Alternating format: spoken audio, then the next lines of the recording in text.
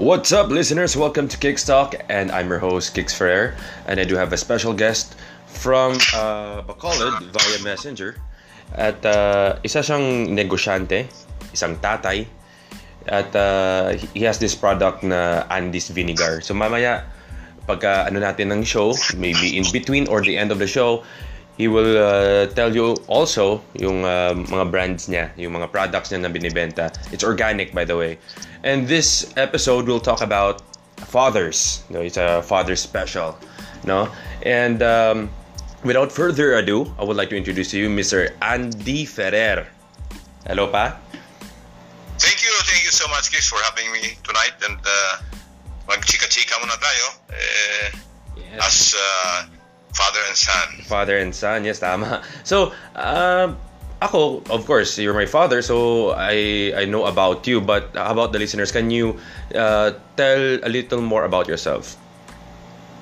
Well, I'm already a senior citizen, living in Bacolod and making myself busy. So, what makes myself busy? Konting negosyo, meet other people, young and old. Young and old. Exercise at saka yung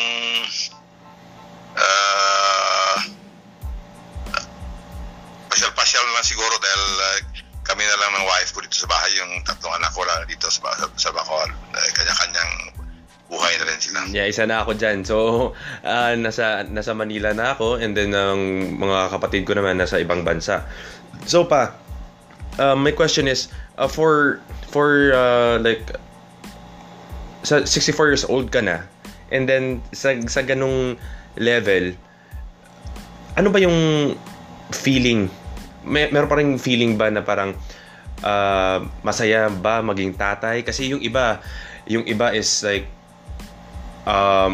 nawala ng tatay, or let's say separate sa kanilang father and hindi naka-experience ng love or affection ng isang father. So in your case, ano ba yung mga challenges mo nung time na yon, nung first mo nalaman na meron kang anak? Yung ganun. Hindi, happy dahil yun namang mag-asawa mo kasama din sa plano na magkaanak ka eh. So, once may anak ka, so yung iba na yung tingin mo sa buhay kasi meron ka ng responsibilidad. Although, tatanggapin natin na habang tumatagal, yung mga anak mo, they are searching for independence eh. Naghanap na yun ng kanilang pagkakitaan, naghanap na kung saan sila masaya. So, it's just a matter of acceptance. Pero ang buhay ng tao is evolution eh. Talagang umiikot lang yun. Lahat tayo dumadaan yan. So, ako madali kong natanggap yun. Just move on.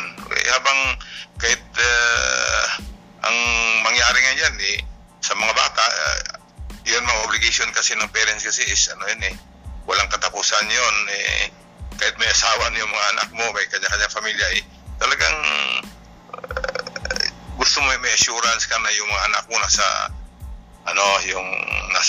right direction. So ang mangyari is although yung mga edad na yun, all you have to do is give them advice based on their experience.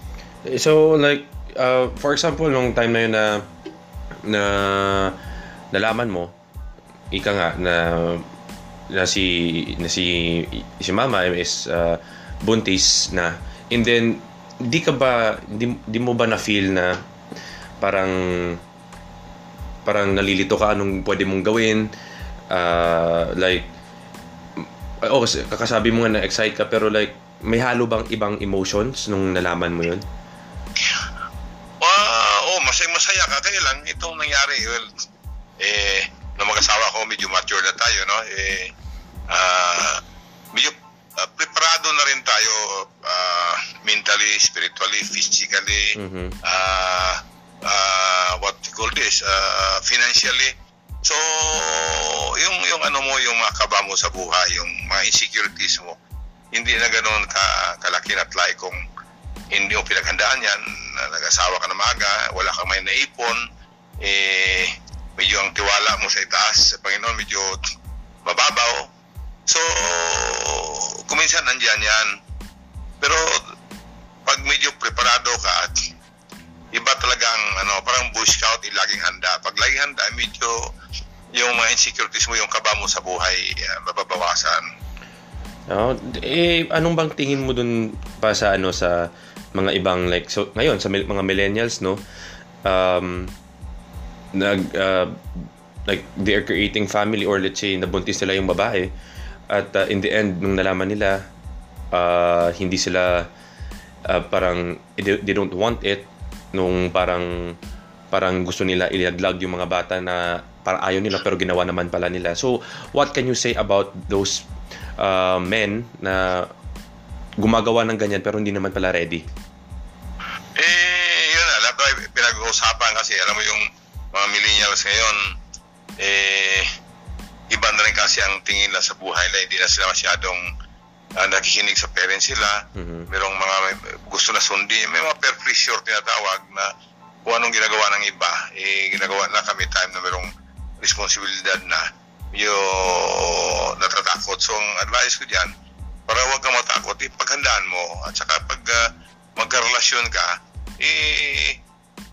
titingnan mo buti kung ito ba'y para sa akin o ako ba'y para sa kanya. Pag-usapan nyo, yung future man pinag-usapan hindi naman patsamba-tsamba yun eh.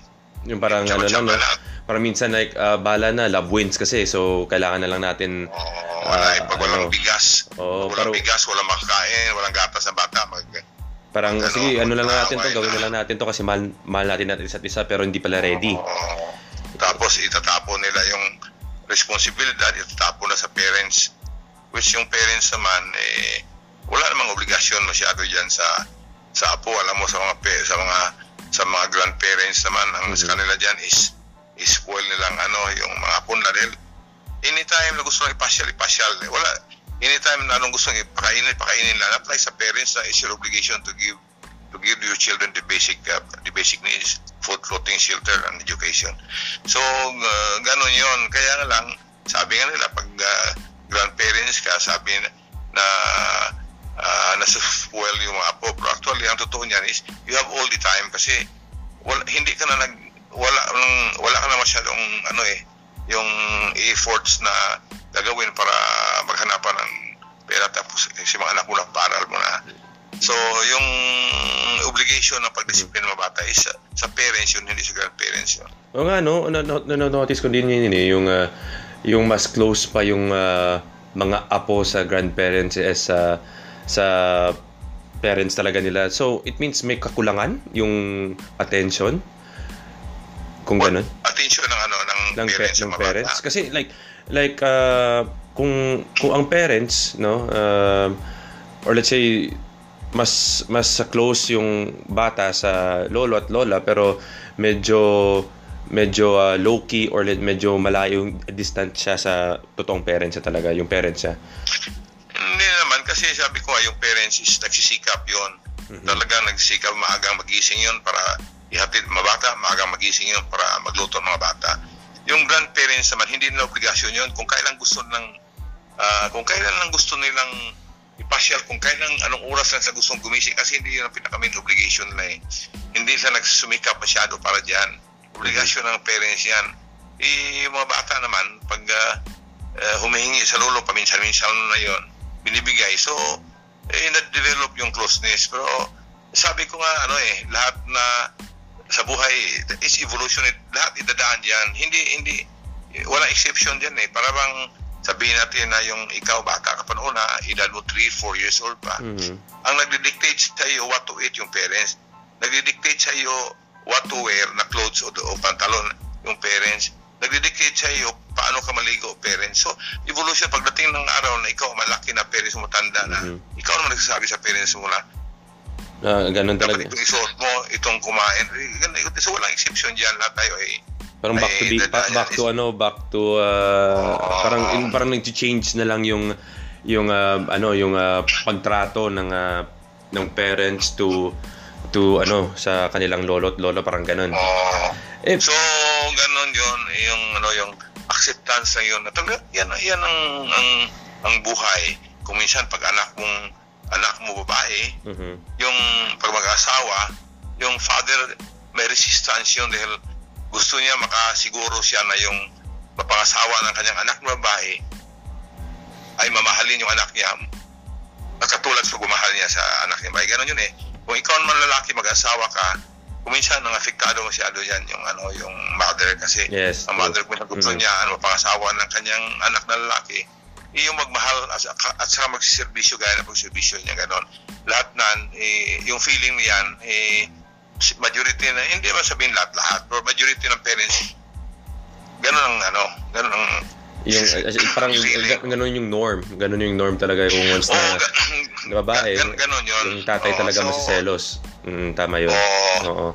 Pero yun ang although di natin i-compare nung unang pero andyan pa rin yun yung characteristics na andyan pa rin yun. So ang bottom line is acceptance. Yun ang reality talaga ng buhay. Alam mo naman kasi pag parents yung minsan pag ikaw kasi di ka man no choice ka, di ka man makapili ng gusto mong maging anak, maging parente, maging pero ano mo ba naisip mo ba yun nung like for example sana unang anak ko is lalaki or parang gano'n na parang pumasok ba yan sa utak mo? Walang pumasok sa akin yan. Ang ko lang yan is basta may lubas yun. Wala di pumasok sa akin yung kasi iba kasi dapat gusto nila lalaki o sana lalaki parang gano'n. Ganun ang iba pero sa iba naman yung mga ang iba di na inisip yung gano'n. So hindi mo na talaga inisip kahit bahala na anong gender basta importante meron akong yung anak na maalagaan na i-experience gusto ko parang gusto mo ma-experience niya yung hindi mo na-experience ng una parang gano'n. Kasi yun naman ang pinaka although yung marriage naman hindi naman guaranteed talaga na tatagal yung marriage mo is because of your children. Pwede na marami naman yung maraming reasons. Umabot ng golden, diamond na walang mga anak. Kung meron bibigay yun kasi kasama mo kasi tawag na procreation eh. Nagpo-procreate kayo ng individual. So dapat walang pili doon. Everything is everything is like parang just wait, be patient and accept what will happen or what will you receive. Just be thankful pa rin. Ganun yun. Ang importante is paghandaan mo kasi sabi mo nga kung minsan napalayo yung relasyon ng mga anak sa parents is because ang time dapat ibigay sa mga bata dahil hindi nga handa yung parents naghanap buhay pa rin, kayod pa rin. Kung yung preparado ka yung time para sa trabaho, time para sa mga bata ganon yun. So ang bottom line yan is talaga yung hindi pa tsamba-tsamba kundi prepare nyo yan once na preparado ka sa gusto ko mag-asawa ang pupunta ka sa parents mo just to let them know mag-asawa ka, hindi exactly hindi yung maghihingi ka yung pupunta ka sa parents mo at hihingi ka yung ng support parang ganon. What do you mean? Yung like for example kasi hindi ready yung kasi lagay natin hindi naman accident tong term it's a blessing but sometimes ang blessing na dumadating sa couples na hindi financially ready pumupunta sa parents nila na maghingi ng tulong so parang dapat hindi gano'n yun. Dapat hindi, di ba? Dapat just dapat let them know. Let them know na gusto ko na mag-asawa. Mag-stable. Hindi yung punta ka sa parents mo. Ipaalam mo hindi yung hingi ka ng permiso. Dahil pag hingi ka permiso at saka hindi gusto ng parents mo, ibang usapan. Pero kung pupunta ka sa parents mo, just to let them know mag-asawa ka. At saka walang pinag-usapan na hingi ka ng tulong. Ang feeling ng parents mo is, anak ko responsable na to. Pero pag ikaw ay pupunta sa parents mo, sabihin mo mag-asawa ka, sabihin mo kung magkano gastusin, dagdag responsibilidad naman yun sa parents mo. Oo, yung okay parang lang yun. it's a big burden na naman. Gastusan yung kasal nyo. After that, magkaanak kayo ang parents mo naman, talagang sabi ko, maawa naman. It's a Filipino culture. Filipino culture ba yan? Filipino culture ba yan pa? Or like, kasi yung alam ko kasi sa ibang lugar, like, for example, sa States, di ba? Like, 18 years old, pinapalabas ka na, bahala ka na din sa buhay mo. Like, maybe ilang percentage lang sigurong parents or father na tumutulong sa kanilang anak or they want to have still have a connection, but majority wala talaga. So sa Philippines sa kanila na lang 'yon, yung sa kanila lang 'yon kasi 'yun mang gusto ng mga bata naman. But ito ba yung Filipino way? Yung parang ganito palagi nangyayari, 'di ba? Like kung may anak doon sa lolo, doon muna sa lolo, doon sa kay lola, mga ganun. Doon muna dahil para makapaghanap ng trabaho yung parents nila. Kasi pinapasa nila yung responsibilidad sa parents. Pero dapat tapos na yan, no? Dapat yung dapat tapos yung responsibility. I don't advise sa mga newlywed couple na titira sa parents ng both ng babae o ng lalaki dahil hindi naman talaga sa akin hindi mag-progress yung mag-asawa kayo, titira kayo sa bahay ng lalaki o mag-asawa kayo, titira kayo sa bahay ng babae. Dahil ang mangyari niyan, example, ikaw may asawa ka, titira ka sa ikaw lalaki, titira ka sa bahay niyo, kasama yung babae. Ang babae niyan talagang kawawa dahil wala siya magawa. Wala anong say niya sa bahay dahil once na mag-asawang babae, gusto niya siya din ang reyna sa bahay. Yung bang siyang gusto kong pag-arrange. Siya yung in command palagi. Siya yung magdedesisyon sa gusto niya mangyari. Kasi there are chances na mag-conflict pa sa family ng lalaki or family ng babae kasi ganito. Not so much with food.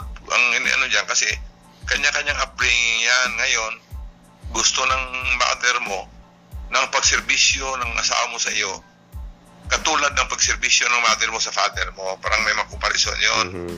So, walang masyadong magandang sasabihin yung mother mo sa kanyang daughter-in-law. Yeah. Parang ganun yun pag ikaw tumira ka sa bahay ng wife mo, ikukumpara ka rin niya sa father niya. Yung parang lalo na kung yung father niya masipag, ikaw hindi masipag. At yung self-esteem ng tao wala na. Silent. So, iba yung kahit maliit na bahay lang, iba yung sa inyo talaga dahil bahala kayo ang ulam nyo, ano oras kayo magising, anong gusto nyo gawin sa buhay nyo, magpaplano kayo kasi pag nasa in-laws ka, may mga plano ka kung minsan na na-influensyahan ng parents. Kaya nga, ang dyan is pag masawa ka, medyo ka na, yung medyo responsable ka na talaga pagpreparado ka, makapagbigay, ka na sarili mong desisyon na talaga. That's a big challenge din nung part na yun nung as a father din, a big challenge din for example, hindi lang isa, hindi lang tatlo, hindi lang apat na anak, but before you planned it na gaganyan mangyari or merong mangyari na ganyan, lahat everything is settled. Hindi ka ba nag-ask ng tulong before sa parents mo din pa nung time na never, kasi instead nga ako tumutulong never ako, kahit binata ko akong tumutulong sa kanila, walang nag-utos sa akin. Gusto ko lang dahil kung hindi ka tutulong at saka binata pa lang ako. So nag-practice ka na as a father din nung time na yon na binata ka pa? Parang yung father naman hindi naman actually pina-practice yun dahil nakikita mo naman yun sa parents mo, nakita mo sa ibang tao. Ikaw na kasi pag may pamilya ka, ikaw na kasi kuminsan. Parang instinct na ba yun? Instinct na ba yun na parang ito once na ganito matik na ito yung gagawin ko, these are the things that I will do once na like I have a family or let's say on the time siguro. gusto kong i-inject sa mind ng gusto mag-asawa na parang parang ibig sabihin dapat handa ka guys, parang isang classic example, parang nasa kusina ka na gusto mong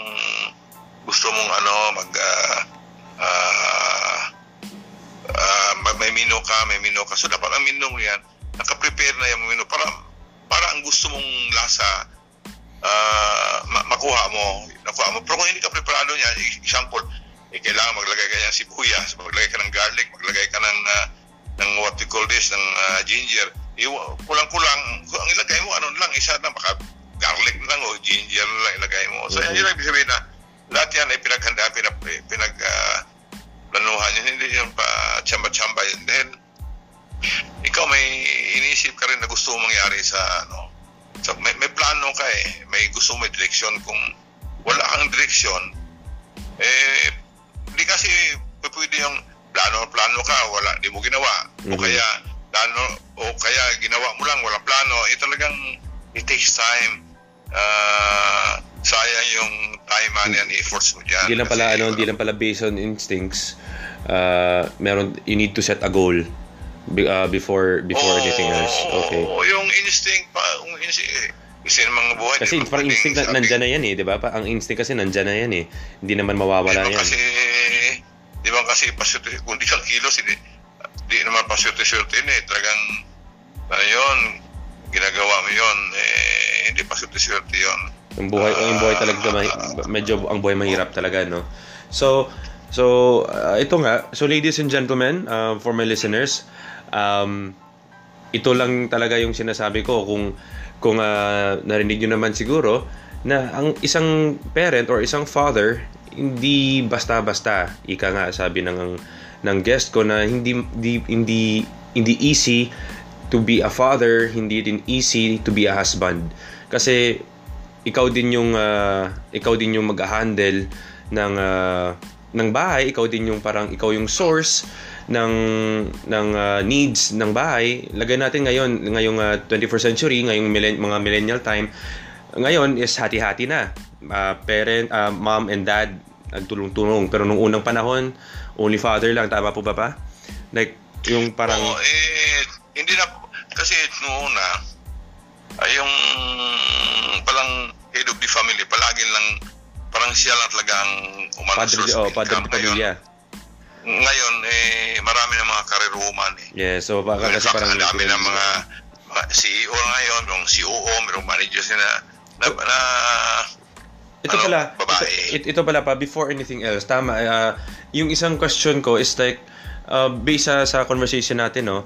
Kasi merong you mentioned ang babae ngayon mas grabe na, mas may mga pangalan na, may mga posisyon na mas malaki pa. And kasi kung based sa nangyayari ngayon, parang naging baliktad yung lalaki na nasa bahay, yung mga babae ngayon, yun ang nagtatrabaho. So, ano bang ego as a father? Siyempre, matatamaan yung ego ng lalaki niyan, di ba? As a father. So, what do you think ang feeling ng ganyan? Kasi sa side mo is, ikaw naman talaga nag-work before, ikaw naman talaga nag-finance, ganito, ikaw yung nag-build up ng needs ng tao sa loob ng bahay. Pero sa ibang tao, and if you put yourself in their shoes, ano ba yung feeling ng ganyan na ang babae yung nagwo-work at yung ang lalaki na sa bahay lang? Wala naman kasi kuminsan yung hindi wala naman kasing walang opportunity ang lalaki na sa ganitong trabaho accepted siya dyan. So sa ngayon marami talaga ngayon is yung ang competition ngayon is grabe. Ngayon maraming schools for training for career woman. Marami na changes actually, adapt natin yung sa western country.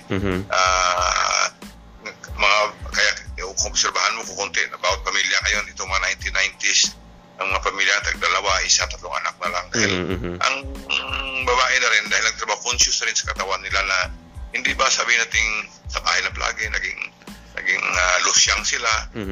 Marami na ring seminars ngayon ang mga para sa mga proper grooming ng mga babae. Tapos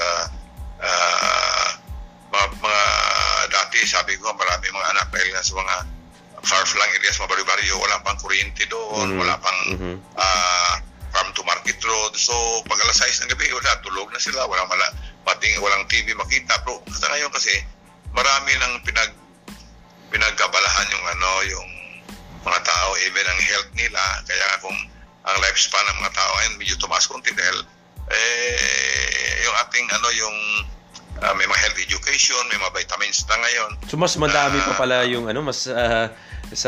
mas mataas pa yung lifespan ngayon, and to think mas marami pang mga junk foods and then mga bisyo lahat na lumalabas.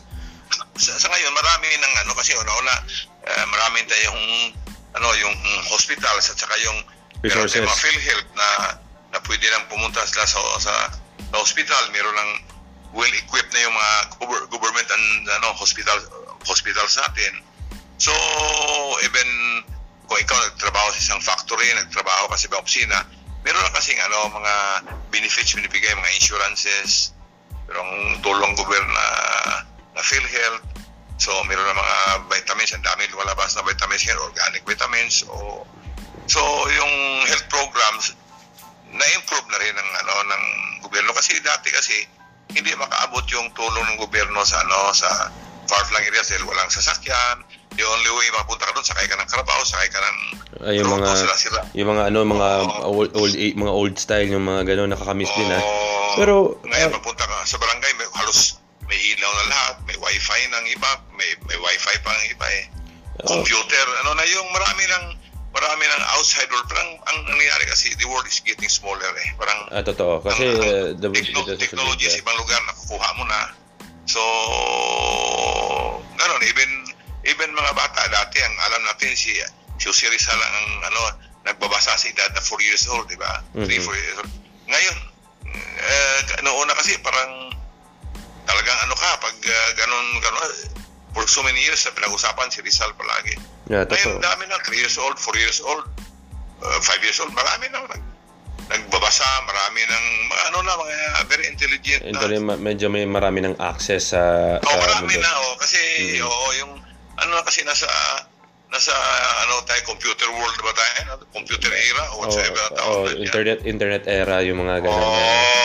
Nung una calculator lang tayo, na calculator technology era. The first time na nung early 90s tayo o late 80s tayo, the first time na hawak ko yung cellphone yan, yung yung malaking cellphone, yung Motorola parang wireless phone. yung malaking cellphone, tapos walang phone book, so isusulat mo pa yung telephone number na tawagan mo, tapos ang mamahal pag tumawag ka kahit local lang 8 pesos. So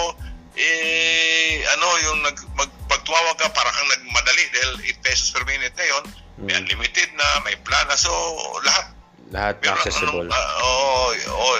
Yung una pag sumulat ka sa kamag-anak mo sa Amerika o sa ibang lugar, 45 days bago makarating. Pagdating sa banyo, nakabukas pa, nabuksan na. Ngayon wala, pag isang tawag lang, nagchat na kayo, kahit sa sulok ng mundo meron ng connection, so there's no reason na hindi ka na sa family mo. Letters, mail. Sulat. Malungkot kasi mga bata mo ngayon, guys, sa inyo, at least ngayon, araw-araw, pwede mag-usap. Noong una kasi, isipin mo, travel ka pa ng 50-60 kilometers pa, pupunta ka sa isang lugar doon na mayroong telepono, tapos schedule pa, mag-antay ka ng 3-4 oras makausap mo yung or telegrama, or telegrama. Parang yung telegrama, talaga. So ngayon, wala. Isang tawag ka lang, text away ka lang, sabi nga na, gano'n ang one click, isang pindot na lang, na agad, connected na. So yan, connected na. Although, merong advantage o disadvantage na yun. Sabi nga nila, nung kabataan namin, black and white lang na yung picture namin, pero colorful ang buhay namin. Ngayon, colored ang picture, puro at hindi colorful ang buhay ng mga kasi parang kasi iba na din kasi yung yung nakikita sa TV or sa mga movies, sinusunod ng mga individual sa family, at minsan yung ginagawa nila sa sa bahay. Merong malaking masyadong impact, grabe yung influence tayo sa influence. outside world. So ganon. Ordinaryo kasi sa daming flights punta sa Europe, South America, sa North America. So ang daming nakapunta doon pagdating dito, ina-apply na nila yung yung culture sa ibang bansa.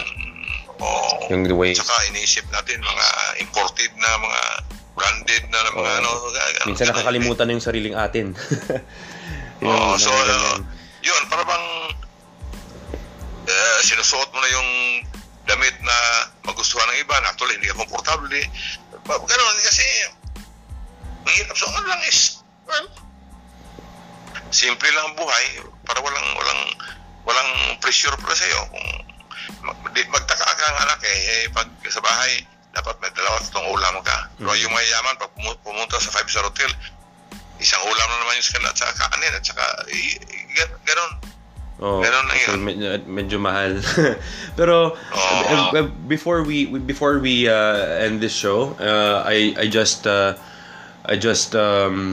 mentioned earlier, ladies and gentlemen, that my father has his own business, yung organic vinegar and then yung chili sauce. Ito ay isang from coconut sap, tama ba? Yep. So ang coconut sap, it's because it's organic, malaking tulong to sa katawan, no?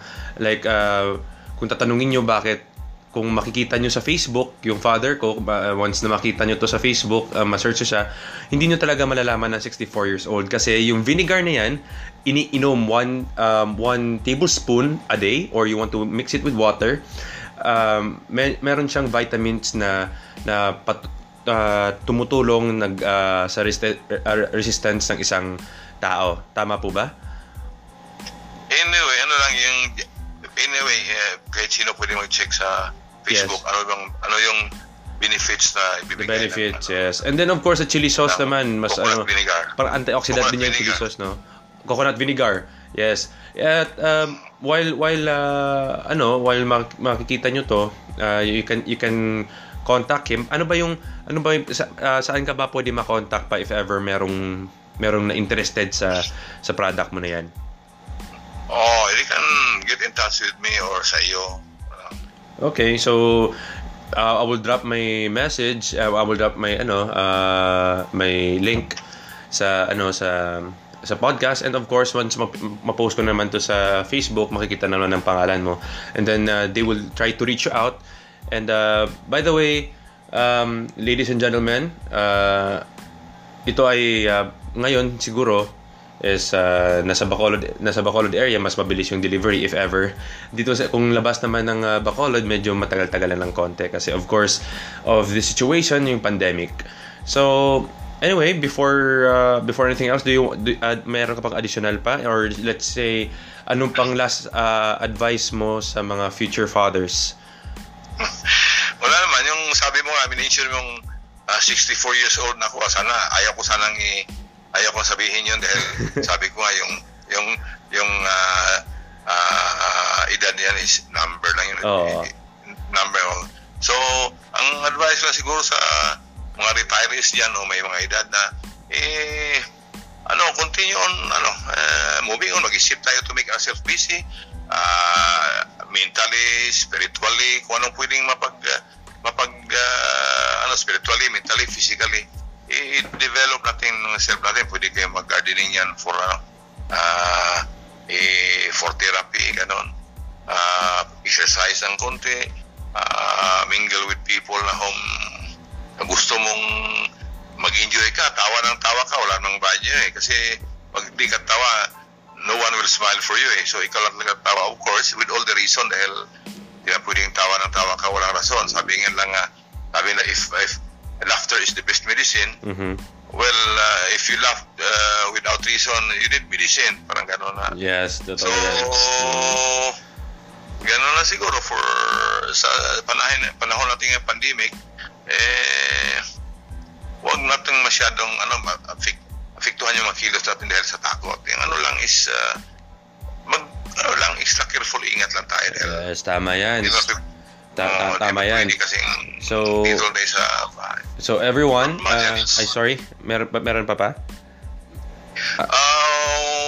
Wala naman. Alright. Ang ano ko lang is, yun lang, sabi ko na continue on moving on lang talaga dahil kailangan natin di tayo masyadong tatanda at saka mag-isip kasi yung depression kuminsan sa pag walang ginagawa, yun ang bigay ng sakit sa atin eh. Yes, tama yan. Kung may stress, kung mag-isip ng stress, pumapasok yung mga sintomas sa katawan. Tama yan pa. So, thank you so much for your time, and it's an honor na ikaw yung guest for this Father's Day special episode. And of course, everyone, ladies and gentlemen, again, please do follow me in Instagram, Kix Ferrer, and also if you think you have something to say about this episode, please don't be shy to comment on my Facebook account and or in my Instagram. So stay safe and God bless everyone. Have a great day.